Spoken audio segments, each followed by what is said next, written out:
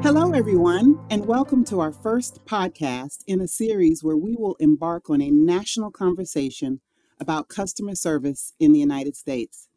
I'm Denese Waiters with JD Power, and with me today is Jeff Conklin, Executive Managing Director for our Technology, Media, and Telecom sector. Thank you for joining me today, Jeff. Good morning, Denise. Delighted to be here. All right.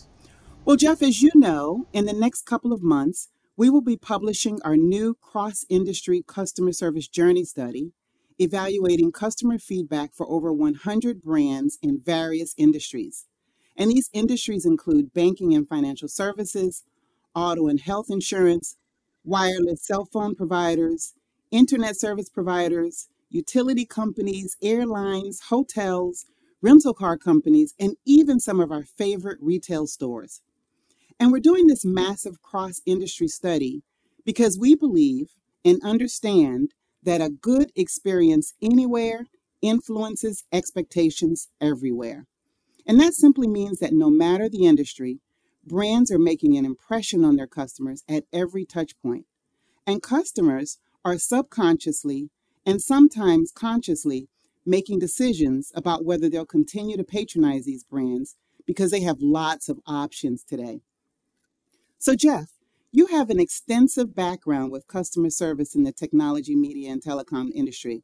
So I'd like to start today with asking you to just please share your thoughts on the state of customer service in one or all of those industries, pre versus post-pandemic.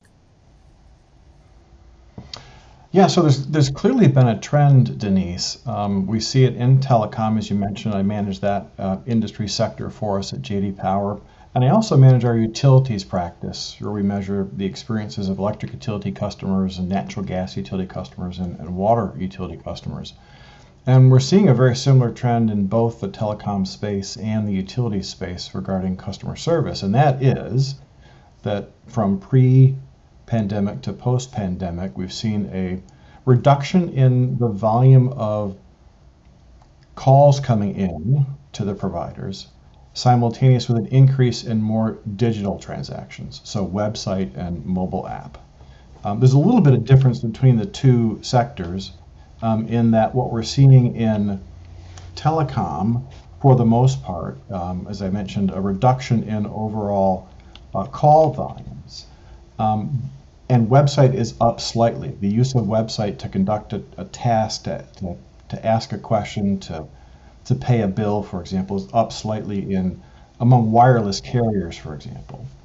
But what we're really seeing, the sea change, is in that industry, wireless carriers as the example, is the adoption of mobile apps as a way to conduct customer service. So we've seen a dramatic increase in the volume of tasks accomplished via mobile app, to the point now where it's pretty much neck and neck, where customers are just as likely to go to the mobile app first as they are to the website first among the wireless carriers. Now, with utilities, we've seen a similar trend, a slight reduction in phone, simultaneous with an increase in digital. Most of that, however, for utilities is occurring to the website. Utilities are a little bit behind the curve in getting adoption on mobile app, but it has grown substantially from pre-COVID to post-COVID for utilities even still. So we're now at the point now where most utility customers, electric utility customers, are most likely to go to the website first. Phone is another popular first choice channel, followed quickly by mobile app. So it's picking up. It's not quite at the adoption rate we see in many other industry sectors such as telecoms or banks. Okay. So Jeff, what do you think companies need to do to keep pace with the ever-increasing and changing customer expectations? That's always a challenge because we definitely see customer expectations changing. And of course, expectations are set by all kinds of other providers. And those expectations then roll over to telecoms and utilities. So certainly the experiences we all have as consumers these days with services such as Uber and Amazon and others like that are just at the top of the charts in terms of their focus and making it easy to do business. Customers now expect that from all of their providers. So it's a big challenge. One of the things we see more providers doing, and it's probably applicable across multiple industries, including travel and hospitality, as well as telecom, banking, uh, insurance, and utilities, is what we call preference centers. So enabling your customer to make a choice across a variety of category tasks to say, if there's an event, if there's a piece of information, if there's a transaction opportunity, please notify me, alert me. And here's my choice of channel. Call me, email me, text me, come visit my house, that kind of thing. So the more we see brands enabling their customers to develop preference centers so that customers have the flexibility and the choice to make on their own to define how they want to engage with a particular provider on the exact conditions of, if it's this, then call me that. So I think that's one way to get ahead of the curve and enable your customers to set their expectations on how they want to engage with you. Yes, we see more and more companies moving to that omni-channel environment. So it's interesting to hear that it's happening in the sectors that you work with as well. So Jeff, are there any new technology developments that have made significant impact on customer intelligence and thus customer service? Not yet, frankly. Obviously, a lot of technology adoptions over the past handful of years, most principally around the areas when on the phone systems, the automated phone systems with more of a natural language approach. It's sort of now I think the given that most good providers are at that stage where they're making it easy for customers to engage with an automatic system by asking the question in a natural manner instead of forcing you to say, choose one, choose number two, choose number three. So that's certainly evolved a bit, and it's helpful. And of course, we're seeing more automation around things like chat or texting, where there's more of an artificial intelligence capability in conducting that transaction, at least at the start.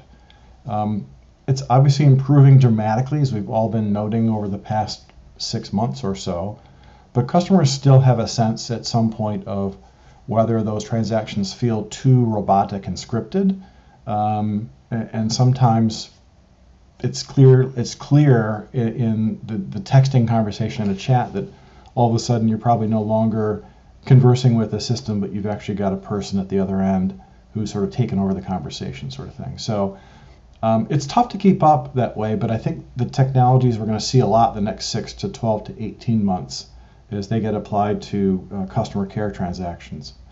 I think instead of a universal perspective on the application of technologies like that, I think what we're seeing is more transactional by task type. We're certainly seeing the application of those capabilities applying more so to the day-to-day and the more routine and easy to conduct tasks.